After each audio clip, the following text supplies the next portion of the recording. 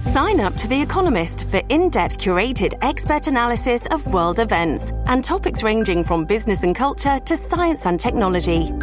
You'll get the weekly digital edition, online-only articles, curated newsletters on politics, the markets, science, culture and China, and full access to The Economist Podcast Plus.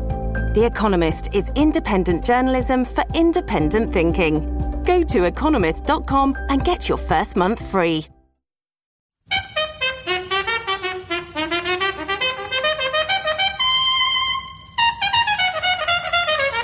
Welcome back to New Books in American Studies. I'm the co-host of the channel, Lillian Barger. Today my conversation is with Samuel Moyn, professor of law and history at Harvard University. His book, Christian Human Rights, published by the University of Pennsylvania Press, is the topic.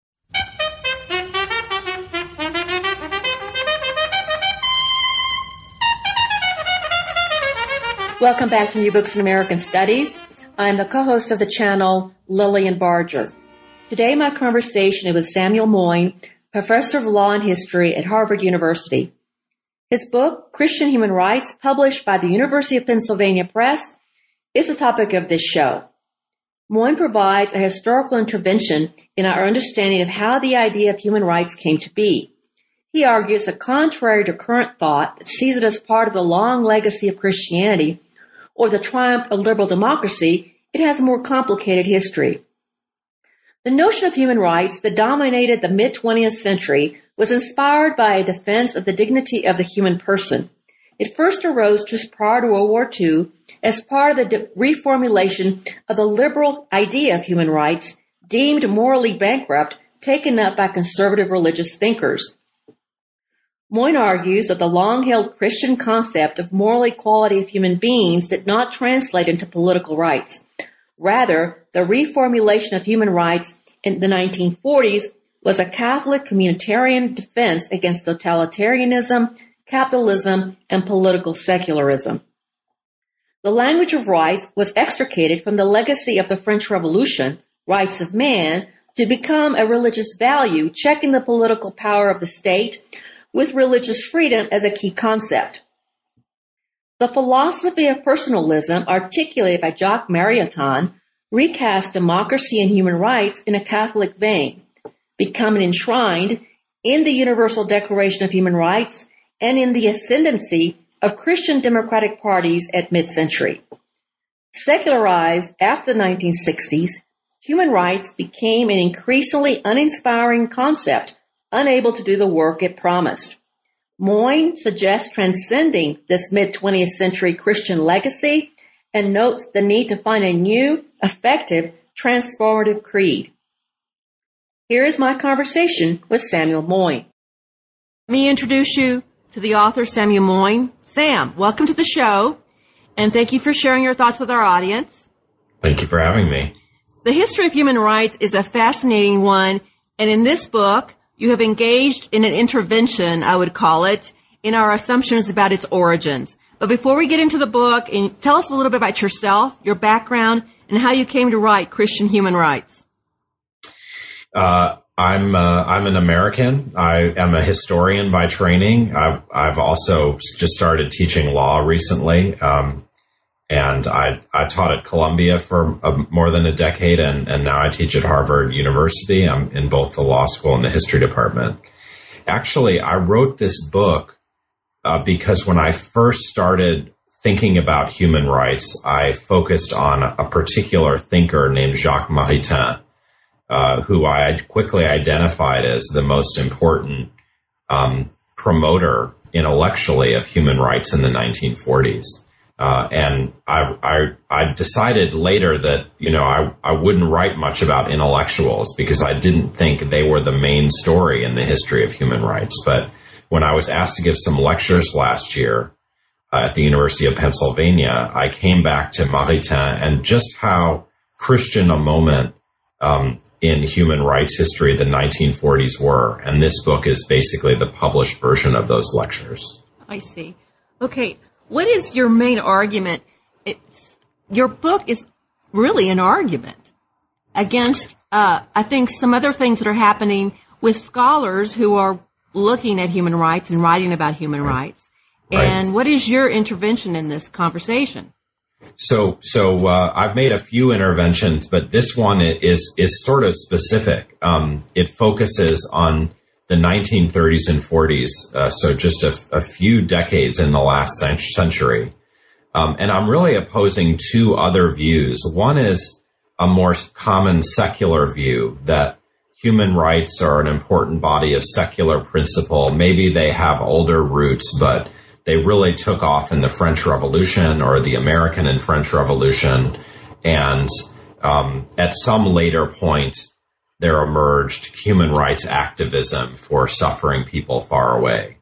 And then there's another view, which is a Christian view of their origins. But it attributes human rights to kind of very old Christian tradition, maybe as far back as Jesus.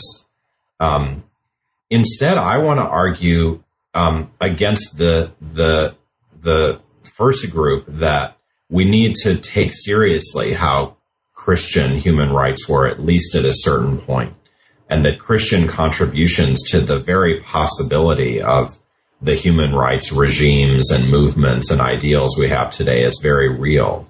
But in response to the Christians, I want to move the clock way forward to World War II. And I try to show that most European Christians, at least, were tempted by far right-wing politics in the 30s. And human rights were one way they recovered their bearings in the 1940s, but mainly for conservative purposes. So what I try to show is, at least for some body of people, human rights were a Christian political project about reformulating conservatism after some bad mistakes in the 30s. So when you're doing this, you go back in your first chapter. Your first chapter is entitled "The Secret History of Human Dignity," because human dignity has been the argument done by Christian thinkers as the foundation for human rights, which they claim is a Christian foundation. And you talk about that and how that translates into the idea of the human person, and then how that's different from a liberal notion of human rights. Right. So actually today everyone's for dignity and human dignity. And that's in part because the 40s left us with a legacy of saying that human rights come from our human dignity. And now everyone believes it, and everyone says it. In fact, in the recent U.S. Supreme Court case of Obergefell v. Hodges, which provided gay marriage rights, Justice Anthony Kennedy talks a lot about human dignity and the right to marry. So again, in my attempt to think about where human dignity came from, I'm opposing a few different groups. So the Christian thesis has been that it comes from Genesis 1:26, which says people are made in the image and likeness of God, or it comes from Jesus or the Middle Ages. But that doesn't seem right. It may be right at a very abstract level or in a few philosophy books, but when we look at how human dignity entered law, it wasn't after World War II, but before. And it was in Ireland in the course of a successful attempt to get rid of an old liberal constitution and create a Christian constitution. And so what I try to suggest is that dignity was about rights, but about also constraining rights. It was about saying rights are something that limit the state for the sake of a Christian moral community. And dignity was introduced as part of the attempt to create what I call Christian democracy. And so what I find is when we look ahead after World War II, we should really be attentive to how human dignity and rights are linked to that project of a new kind of democracy that's more Christian, that's more religious generally. And the fact is that if we follow this concept of dignity like a thread through the 30s and 40s, we find that it's really almost like a signal of the victory of Christian Democrats. Now, in the 30s, they'd lost outside of Ireland because Christian authoritarianism was so popular in places like Austria and Spain and Portugal, and then during World War II, many places, including Vichy France. But after World War II, outside Spain and Portugal, you couldn't have Christian authoritarianism anymore. And so a new kind of conservatism arose, Christian democracy, and dignity helps us see how important that was. Let me ask you a question. When you're talking about Christian, your book generally is talking very much limited to the Catholic Christianity. Yes. And so I think that's very clear for the listener to understand. That I think that's right. Because there's a lot of Protestant things going on, too, that you don't really address in your book. Yes. Yeah, I think that's true. I think that a fault of the book is that it has a bit more focus on Catholics. There's one chapter only about Protestants, and it's really about German Protestants who may not have been representative. But it's absolutely also the case that dignity could be a Protestant concept. It isn't Protestants who inject it into constitutional law first. That's why I think it's interesting to look at Catholics. And after World War II, the really famous constitution that has dignity in it is the West German. And what's interesting there is that Catholics who'd been a kind of persecuted minority, often in earlier German history, are now much more powerful, and they enter an alliance with Protestants. The new chancellor of post-war West Germany is a Catholic from Cologne named Konrad Adenauer. And in general, Christian democracy, unlike in places like Italy or Ireland, for that matter, is a collaboration between Protestants and Christians and Catholics. But more broadly, you're absolutely right to say that there are English, and British more broadly, and especially American Protestants who deserve a place in the story. And I can say something about them if you want. Sure, absolutely. Go ahead. So it's also the case that we don't find American mainline Protestants having talked much about human dignity before the 30s either. But during World War II, they begin to do so, and they even begin to talk about human rights as the principles that they think should help organize the post-war world.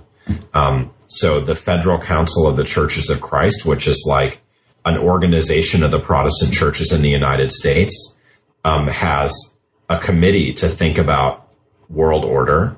And it says human rights are going to be really important. And one of the leaders of that movement is John Foster Dulles, who will become U.S. Secretary of State. So there's debate about this, but the distinctive feature of American Protestants and maybe Protestants elsewhere is that they're often not only liberal, but very liberal. So on racial issues, for example, in this period, some of these participants in Protestant discourse around human rights were some of the earliest white members of civil rights movements.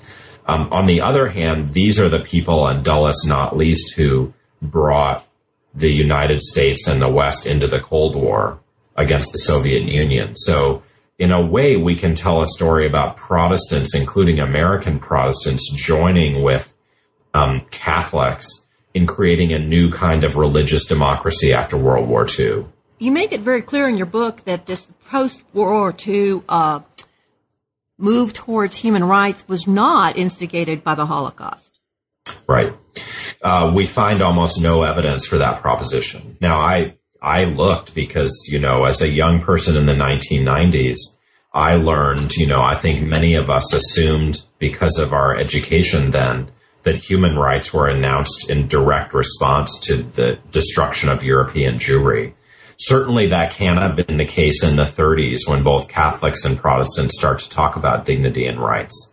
But it's even more staggering that after World War II, there's not enough knowledge or concern about what had happened to the Jews for that to count as a big factor.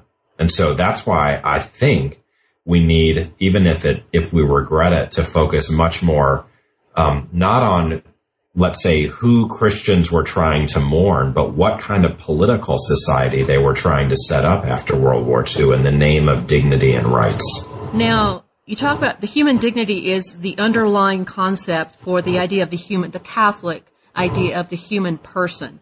Right. And how is this human person different from the individual? Good. So in a second chapter, I kind of, try to be literalistic, because I look at the UN Charter, which is from 1945, and it tells us that the kind of main character of human rights will be the person endowed with dignity. And so I start with dignity, and then I look at person just to see who's saying that word. Now, you and I, say it all the time without meaning anything in particular. But it turns out that in many interesting circles around human rights, there are people who invest a lot of importance in saying that society should be organized around not the individual, but the person. And here's why. They've lived through the crisis of liberalism in the 30s. And this includes in the United States. After the Great Depression, economic liberalism is in very bad odor. And there's a debate about whether we have to get rid of political liberalism too. And a lot of Europeans obviously think that that's the case, whether they take the more Catholic or Christian authoritarian route or the more pagan route with Nazism and fascism. And the people in whom I'm interested, in a sense, want to protect some parts of political liberalism, but they say we need to do so in a new way that's more communitarian, makes more room for religious teaching and the church's role and power. And so they're very intent on saying that it's not individual rights we're protecting, it's the rights of persons, because they thought that way they could make sure to indicate that the society they want to build is not going to be one that descends from the French Revolution with its atomism and materialism, especially since the Soviet Union now claims to inherit the legacy of the French Revolution and says it's a materialist power, based on science. So Christians think of the person as a spiritual being. It involves rejecting atomism. It involves rejecting materialism, but it also involves rejecting secularism as the basis of democracy. So that's why the victory of Christian democracy is so important. And more broadly, the Cold War Christianity across the Atlantic. This is the era in which lots of politicians talk a lot more about God. We changed the Pledge of Allegiance so that it has under God in it.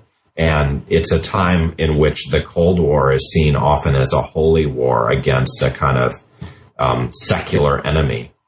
Now, before the language of human rights was there before the 1930s. Of course. But it meant something quite different. It wasn't about an individual human person. Human rights were about group rights.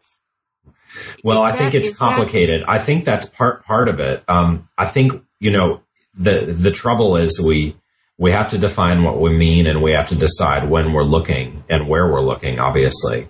I think, what I would say is if we look far back to when human rights become politically important, it's in the 18th century, and it's strongly correlated with liberal revolution. So the first people to invoke human rights with political bite are people like John Locke and his revolution in the 17th century, and then the founders of the U.S. and the French revolutionaries, all of whom are, if you like, terrorists. They think if you invoke human rights, it's a warrant for picking up a weapon and trying to depose the king, maybe replace him, but at any rate, found a state. After the French Revolution, human rights are very often, and especially when people propose to put them in constitutions, correlated with liberalism, secular liberalism. And most people understand this, and that's why the Catholic Church in particular is so vehemently opposed to the French Revolution and its human rights. The French Revolution had been a disaster for the Church, and the popes throughout the 19th century denounced the French Revolution and the relativism, individualism, and secularism that come with it. And so it's just a puzzle, I think, a very interesting one, how Catholics in particular, but also Christians in general, could, in a sense, take human rights when they had been so closely associated with the French Revolution and its secular legacy. Okay, where does the notion of group rights come in? Right.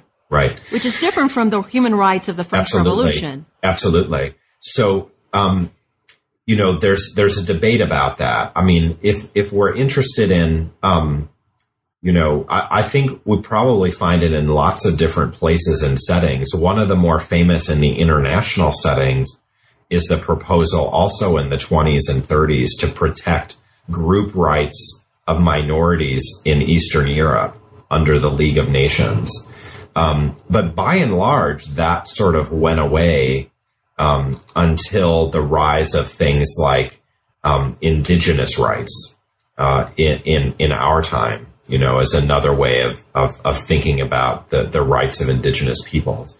It's also true that there had always been defenses of groups and their identity, whether it's national communities in the 19th century, or women as a group, or blacks or other racial minorities, or in an imperial case, majorities.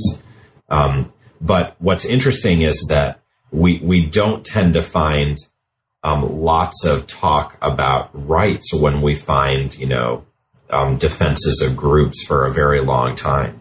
So, anti-colonialism was very much a defense of groups, nations, and the principle of self-determination. But it was very rare to think of that as a right. It was more a principle. But it's a very complicated history, obviously. Right. In this book, I'm focusing on kind of the move from the liberal individual to the kind of communitarian person in the 30s and 40s. Now, Jacques Maritain, he is a key person in your yes, book, and very important. Absolutely. Yes. And I have seen him, particularly in my study of Latin America, because he's exactly. very big in Latin America. Oh, hugely influential in Latin America. Right. So talk about him and his role, because he was huge, and he really reformulated a lot of different things, and it had broad influence. He had broad influence, including, in the Declaration of Human Rights. The UN Universal Declaration of Human Rights. So he, as I said before, he was by any measure the most famous advocate of human rights among kind of intellectuals or philosophers in the 40s. And so, as I said, I got very interested in how he got there. And, it turns out, through a very circuitous path, he was born a Protestant, but he converted to Catholicism actually with his wife, who had been born a Jew in the Russian Empire. And they met and fell in love in Paris, and both converted to Catholicism the same day. At that time, as I mentioned, the politics of Catholicism were often very reactionary. And Maritain was a modernist, a great critic of the Third Republic, and in spite of his wife's own background, an anti-Semite. But he kind of evolves in a couple of big stages. A key turning point is already in the later 20s, when the Pope condemns his almost, fascist group, which is called the Action Française, and Maritain leaves it because he obeys the Pope. And he still has the rhetoric of a critic of modernism and individualism and secularism, but he's not sure what exactly that means anymore. So in the 30s, he really takes an even bigger quantum leap. And he concludes that the authoritarian path that so many are choosing in places like Austria and Spain and Portugal is the wrong path for Catholics. And this slowly leads him kind of in the direction of a Catholic reformulation of liberalism. Now, because of his wife, he's in the United States during World War II. They have to stay out of France, where she's under threat. And it's really because of his American time that he starts to reconcile Catholicism and liberalism and rights. Now, he was in the United States for decades. He first comes in the very late 30s, but I think he's here definitively from 40 to 45. And then he becomes the French ambassador to the Holy See. So he spends some time in Rome, but he gets appointed to the philosophy faculty of Princeton University. So he spends 4 or 5 years there, but ultimately spends the rest of his life in France. So I think his key period of actual residence in the United States was 1940 through 45.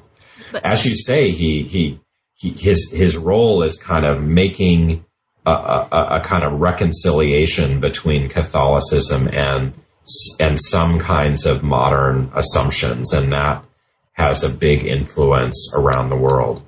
And he's also associated with the whole idea of Catholic action. That's true. So Catholic action really surges in the interwar period in Europe and elsewhere as a kind of Catholic form of political engagement that's not focused necessarily on parties or states. And it's very ambiguous. I mean, exactly whether it's liberal or not is hard to say. I mean, it appears in an era of lots of big social mobilizations, both on left and right. And it's very hard to say how Catholic action fits in that. But what's certainly true is that he perceives relatively early in the later 30s and especially in wartime that if you care about Christianity propagated from below, you can't have a totalitarian state. You know, the popes realized this when their agreements with Benito Mussolini and Adolf Hitler went south in the later 30s. Maritain had realized that before and starts to frame the limitation of the state in terms of human rights only in the 40s because I think of his American experience. He is really big in your book. Yes, he is. And it's interesting to me that he's so big but he doesn't show up a lot, particularly in U.S. historiography. No. Even though he was in dialogue with U.S. intellectuals. He absolutely was. I mean, in general, I think, the Catholic intellectual life is not well integrated into U.S. intellectual history, but I think more and more as people focus on the kind of Christian outcomes we're going to see in the 40s and 50s, even at the highest levels, figures like Maritain become very, very important, so that we know there's a renaissance of interest in the history of mainline Protestant thought in the works of people like David Hollinger. And more we're getting a great sense of how important it is to kind of put Protestantism and Catholicism in the same picture. Even in the United States and further east, when you get to a place like Germany, it's the central event. Protestants and Catholics had been at each other's throats for decades, if not centuries by that point, since the Reformation. And yet the formation of Christian democracy is about this alliance. And so how did that happen? And people like Maritain are, I think, very important to the general transatlantic story. Now, he was a proponent of what he called New Christendom. Yes.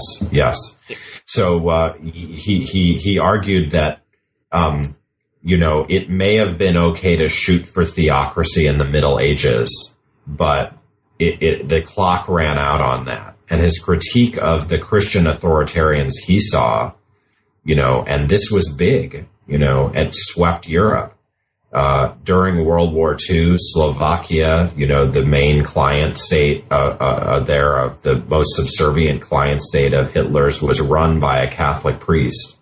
And you get Vichy, you get those 30s products, Austria, Spain, Portugal. Maritain thought those were attempts to create theocracy too late.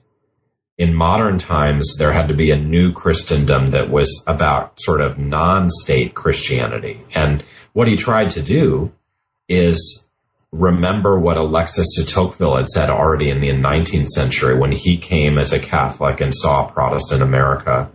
And he said, even Catholics are better off by not capturing the state on behalf of one version of Christianity. The best way to create a Christian country is by disestablishing churches. And this message just didn't take in Europe until the 20th century, after World War II, when it succeeded in a big way. Now, Maritain was also very suspicious. He still was suspicious of the bureaucratic state. Absolutely. That he thought quickly could overrun communities. Absolutely. So like Tocqueville, like many Catholics in the 20th century, his real fear is the secular state, whether it's a liberal state or a Soviet state. And so Catholic social thought is really about subsidiarity or decentralization. The more local you can get, the better. And the least centralization you need is the best. And he thought, we judge society by its conformity to natural law, which is what Catholics had said for, centuries at this point. But he thought that we'd learned that it wouldn't make sense to try to get too close to the state. It was more important to, in a way, keep the state at bay. And that was, true for, important moral relations, but also like established social hierarchies between men and women, between fathers and children. And so this idea of keeping the state at bay, it has a very kind of long past and long future, because in our day, we're still saying, keep the state at bay from churches, make sure they're not too invasive, even if they want to do things like merely impose gender equality on Christians. Now, let's talk about his philosophy of personalism. Okay. Which we see in the United States, we see it show up in people like Martin Luther King. Absolutely. Right. So, what is personalism? It's hard to say in the end. It's clear about what it's ruling out. It's ruling out atomism, and it's ruling out totalitarianism. Both of those extremes, personalism kind of equates because they're both based on materialism. Atomism is about kind of individual hedonism, and consumerism by people who treat themselves as animals. And totalitarianism is obviously like when all of the atoms get kind of put in one single block. But what personalism means and finding itself in between those two is hard to say. And it should be emphasized that it could have been that there were progressive or even left-wing articulations of political Catholicism and Christianity. I've mentioned that American Protestants were very racially liberal in these mainline circles. And it's true. It's absolutely the case that Martin Luther King read Jacques Maritain and took from him a very progressive message of racial integration. There were lots of Catholic leftists. It's just that they didn't, in general, win. It's rather right-wing Christian Democrats who got to take ownership of these ideas of dignity and the person. And so that's why I emphasize them. Okay. In you just mentioned Christian Democrats, which were big in Europe and they were big in Latin America. Yes, exactly. But in the United States, how did that whole idea, because we've got two-party system, how does the idea of Christian democracy Absolutely. So it's I think in either not at all or in a different way. So clearly, what doesn't happen is that there are no self-styled Christian political parties as conquered Western Europe after World War II. So that's a great difference. On the other hand, in a way, the country became even more Christian democratic because in Western Europe, there were socialists on the other side of the divide and even communists. In the United States in the 40s and 50s, it was still obligatory for both parties to say that they, in a sense, hewed to Christian ideals. Democrats and Republicans at the height of the Cold War both insisted that America was a Christian nation and fought the Cold War within similar mainstream consensus.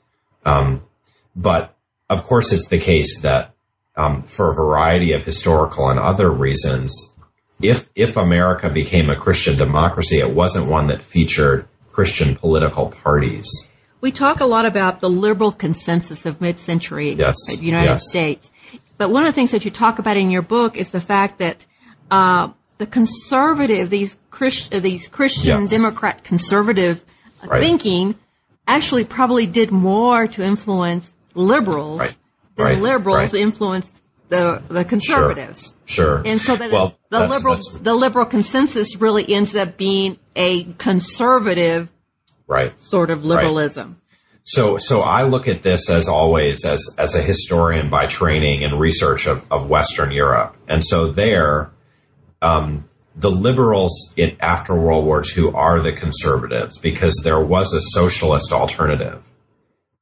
So it's true that the far right has been ruled out. Reactionary politics is off the table, but the center-right parties are liberals, and often, the economic liberals ally with them against the socialists to the left. Now, in American history, of course, we talk about a post-war liberal consensus, and of course, the Republicans of that day were much more liberal by our standards. And in fact, the Democrats were too, at least up to a certain point. So these terms get very confusing. But I would just go ahead. Yeah, we sort of don't know what we're talking about. We're saying conservative and liberal. All those, they kind of blend together and cross boundaries. And I think one of the things that you do in your historical approach is you concern yourself more with how the ideas, how they're used, rather than a genealogy of an idea, because human rights, 100 years ago meant different from 50 years ago than what it means today. And so you're concerned more with how they're used than rather believe that there's some pure essence of human rights. Absolutely. In American history, I look back and it seems as if the biggest 19th century movement around the rights of man was the movement of economic liberals to keep the welfare state from materializing. So in cases like Lochner v. New York, those are the people who want to limit working hours, who want to keep working hours from being limited and et cetera, who say, no, freedom of contract is a human right. After World War II, long after, human rights became kind of a project of the secular left. And when I say the phrase human rights, you don't tend to think I'm talking about property and contract rights anymore. You think I'm talking about saving the world of someone suffering abroad in Africa or elsewhere. And so I've always been intent not to look at these concepts abstractly, but to figure out who's for them and what do they want to do with them. Exactly. Now, you spent a whole chapter talking about Gerhard Ritter. Yes. And I know that you're a European historian, but the things that you're talking about is, especially in the 40s and 50s, there's this sort of international liberal thing going on. Yes. And you talk about Christian realism, which most Americanists are thinking in terms of, Niebuhr here in the United States. But Christian realism was more than just in the United States, and Ritter was part of this construction of this idea. And you call him the first historian of human rights. So talk about what makes Ritter Absolutely. ultimately important, that you actually give a whole chapter to what he did. Right. So I got interested in him because in the last 20 years, we've seen a massive interest in the history of human rights. Now, if you look back, you'll find that in our flagship, journal, the American Historical Review, no one in the 40s ever mentioned the Universal Declaration. No, never in the 50s, 60s, 70s, or 80s. The first article to mention the Universal Declaration was printed in 1998. And so we're clearly, part of a wave that I think reflects the change in human rights to mean these saving principles for the suffering abroad. But they haven't always meant that. And so I wanted to show you that there was this historian in the 40s who not only meant something completely different, but was a religious conservative. And what's interesting, as I think you point out, is that he was very attentive to what was going on in Anglo-American Protestantism. So he knew that German Protestantism, which, invented the thing, obviously, and had led the way as the global leader, had gone wrong. It had thrown in its lot actually much more thoroughly than German Catholicism with Nazism. And so in 1945, he feels it needs to get a reset, and he looks outside precisely to people like John Foster Dulles, who are using the concept of human rights as basically an anti-communist principle, but one that will ensure freedom, not equality, but freedom, starting with religious freedom, spiritual freedom, for all those who are facing a new world in which, the Soviets have turned out to be really important. So just as an example, I give some attention in that chapter to the fact that both Dulles and Ritter were participants in something called ecumenical Protestantism. Now, in all the current interest with David Hollinger and so on about mainline Protestantism, it's still within the U.S., but in fact, there was an attempt to create an alliance of Protestants across the transatlantic and around the world, and it finally comes into existence institutionally in 1948 with the World Council of Churches. But Dulles and Ritter both were extremely angry because the WCC failed to take the American side in the emerging Cold War. And so for them, human rights were going to be like a firewall against communism. And I just think it's very important to see how conservatives made use also in Protestant transatlantic circles of these same concepts. Talk to me about the Christian realism. Absolutely. In terms of how Ritter tried to balance a couple of things: morality, Catholic morality, but also acknowledging the need for force or violence. Yes, exactly. Well, we know that story as Americanists through the Odyssey of Reinhold Niebuhr. And as you mentioned, he moves from, socialist Protestantism, pacifism to, Cold War liberalism. And in that evolution, there seems to be a view that the sinful nature of man means that regrettably there's evil in the world and it has to be opposed. Now, Niebuhr was actually very open in his time that there was evil that Americans could propagate too. That's what the children of light and the children of darkness is about. And Gerhard Ritter, who was part of the Christian realist movement along with Niebuhr and Herbert Butterfield in England, was also quite open about how sinful power is in its uses. But he also thought that if you care about morality, ultimately you have to use power and even engage in violence. And that's the legacy of Christian realism as I see it. When Barack Obama went to accept the Nobel Peace Prize, he clearly had read Niebuhr again. He and Jimmy Carter are the figures who've done most with Niebuhr and Obama, especially in that speech. And these same themes are the ones we hear. The sinful nature of man means that America has to fight wars. Now, this was scandalous, obviously, because he was receiving a peace prize. And yet it was very important to Obama in those early days of his administration to make clear that he was not a pacifist and that America would fight evil with weapons, as it has gone on to do. Which, of course, we know that the Black Power movement picked up that whole idea that power had to be met with countervailing power. Right. That you couldn't wait for the good will of people in power to do what was right, that you had to force them to do it. And King had some of that too. It was, we can't just expect that they're just going to do what's right. We have to push them. Yes. I think that's true. I mean, King, of course, abjures violence, but when he says famously, the arc of the moral universe is long but bends toward justice, he's often interpreted as meaning that man can just stand back and let it happen. But he never believed that.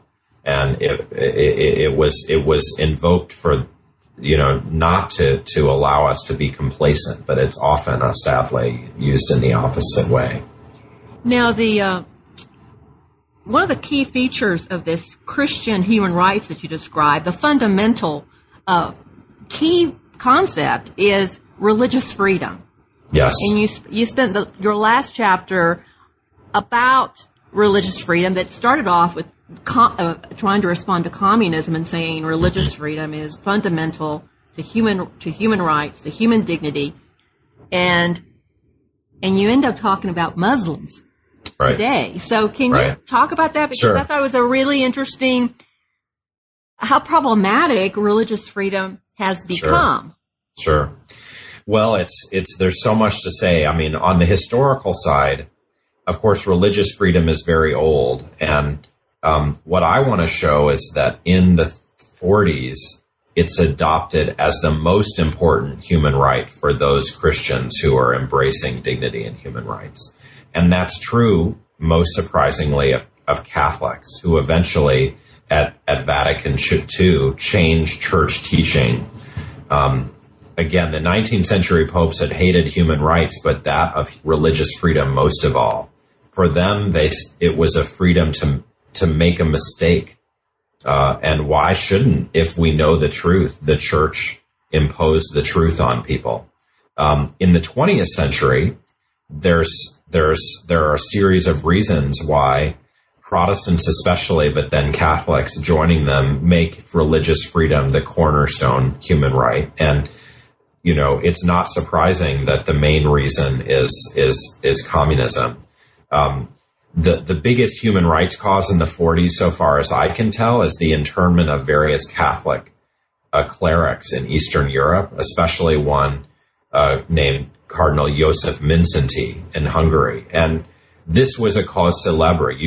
As an Americanist, you may remember that Phyllis Schlafly gets her start in politics by founding the Mindszenty Society because it's so outrageous. Not just that communism is redistributing, but that it's trampling on Christianity. And what I try to show is that, that in this Cold War era of the 40s and 50s, human rights were most about that right for these actors. Now, I conclude the chapter by looking at these current cases in the European Court of Human Rights, where secular judges are willing to let states tear veils off of young Muslim girls if they want to go to school. And my conclusion is that there's this very scary thing that's happened, that the sense of anxiety and threat that communists once posed to Europeans has now, if you like, been transplanted onto Muslims, and that they're being treated as almost subversive in the same way that communists once were. Now, I think that's bad, because even if you think communism was dangerous, it's not clear to me that a few young women wearing headscarves are. And I think the decisions are wrong, on independent moral grounds. But the case I try to make in the conclusion is that maybe, in spite of all that's changed, in spite of the collapse of organized Christianity in Western Europe, maybe this original Christian human right protecting religious freedom against threatening outsiders is sort of alive and well in these cases. We're still battling it out. Well, in the United States, you know that's a huge issue. Absolutely. Now, there seems to be a little broader question. There seems to be some ideas rattling around in your back of your book that you never really address, but except it seems to be a continual tension that's gone historically between religion and political philosophy and modernity. Yes. And you mentioned John Milbank, the political theologian, that there are religion and politics are both making claims about the nature of ultimate reality and how we're going to organize society. And this is an unresolved and continues to be an unresolved. Who has the priority? Is it religion and theology, or is it politics and the state? That's right. It's obviously an enduring dilemma, and it will endure in our lifetimes, if not forever. But people have reached different answers. As we know, in the classical sources of Christianity, we're told of the two kingdoms, and that these should have separate jurisdiction. But that distinction hasn't always been taken seriously, and so I'm most concerned in the book about the way in which this attempt to found secular jurisdiction, and privatize religion in modern times was reversed in the 30s. And a new form of democracy was invented that was much less secular than before. Now, a lot of water's under the bridge since then. Religious freedom is still used by Christian conservatives in the United States to oppose the secular state, to oppose Obamacare, to oppose gender discrimination norms. I think, that the secular state still needs a lift.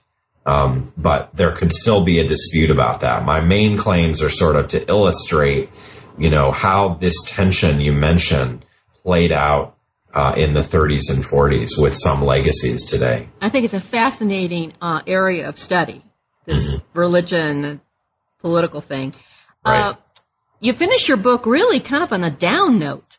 It's sort of a downer because you, on the one hand, you say we need to transcend this history of Christian human rights for something else, but you don't know what the something else is. It's like the human rights after 1960s when Christian human rights was secularized. You talk about how it lost its power. It was not able to inspire or deliver what it was promising, and that it's still sort of weak, that it's a weak concept that doesn't do a lot of work, except we throw it around a lot. And that we need something else.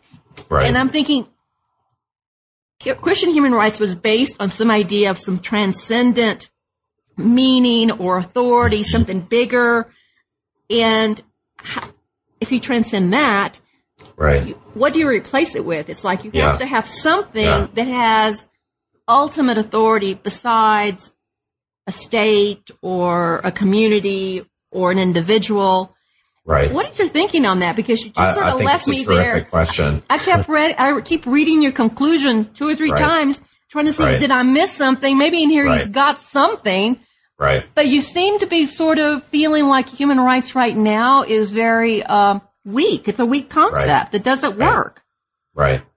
So I think I'm my character is one of pessimism. So I'm never the person to look to for hope, but I still want to be clear that I think it was an incredibly, uplifting event for the secular left to take control over human rights from Christianity and use the concept in ways that are not only defensible but worth furthering. So I'm a big believer in human rights, both as normative principles and as a movement. But I do think it is if not halted in its tracks, it needs something more. And so in the conclusion, I say maybe it should look to Christianity, not to recreate Christian human rights that I've studied in my book, but in order to learn some lessons about how to spread a faith, a new faith in this case. Now, it's never going to work as well or in the same way because, as you say, human rights can't make transcendent claims. All it says is, can we at least stop torturing people? Can we at least give people a job?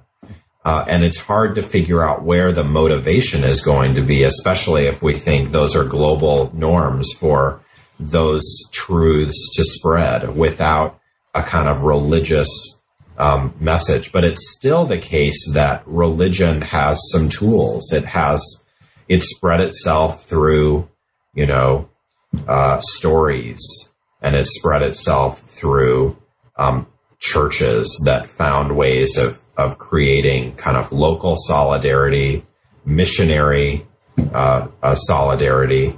Now, it's also true that I think human rights don't capture all the values that we should want to defend. And so I'm kind of caught between two conclusions. One is that we need to find a way to energize human rights. And the other is that we need to look beyond them for other sets of values that are also worth pursuing locally and globally. Right. Do you think right now human rights appear to be pretty much the rights of individuals? Mm-hmm. And sometimes by extension, we still talk about traditional societies having rights as a society to exist, traditional cultures to maintain their cultures. Yes. Anyway, so I wanted to ask you, there's a lot of critics of your work. Mm-hmm. Very large number. Particularly on the Immanent Frame, there's a lot of dialogue and conversation about your work. Yes. Do you have anything that you want to, any particular criticism that you want to address, or that you feel that is just missing the point? Well, look, I like to write books that are debatable, because I can survive without good reviews, and it's enjoyable and I think productive for people to have arguments. Now, there are two main criticisms, as I understand it, of this book. One is that Christian human rights are much older, and that focusing on the 30s and 40s is not to focus on the fact that Christians did invent secular modernity. They invented human rights as part of it.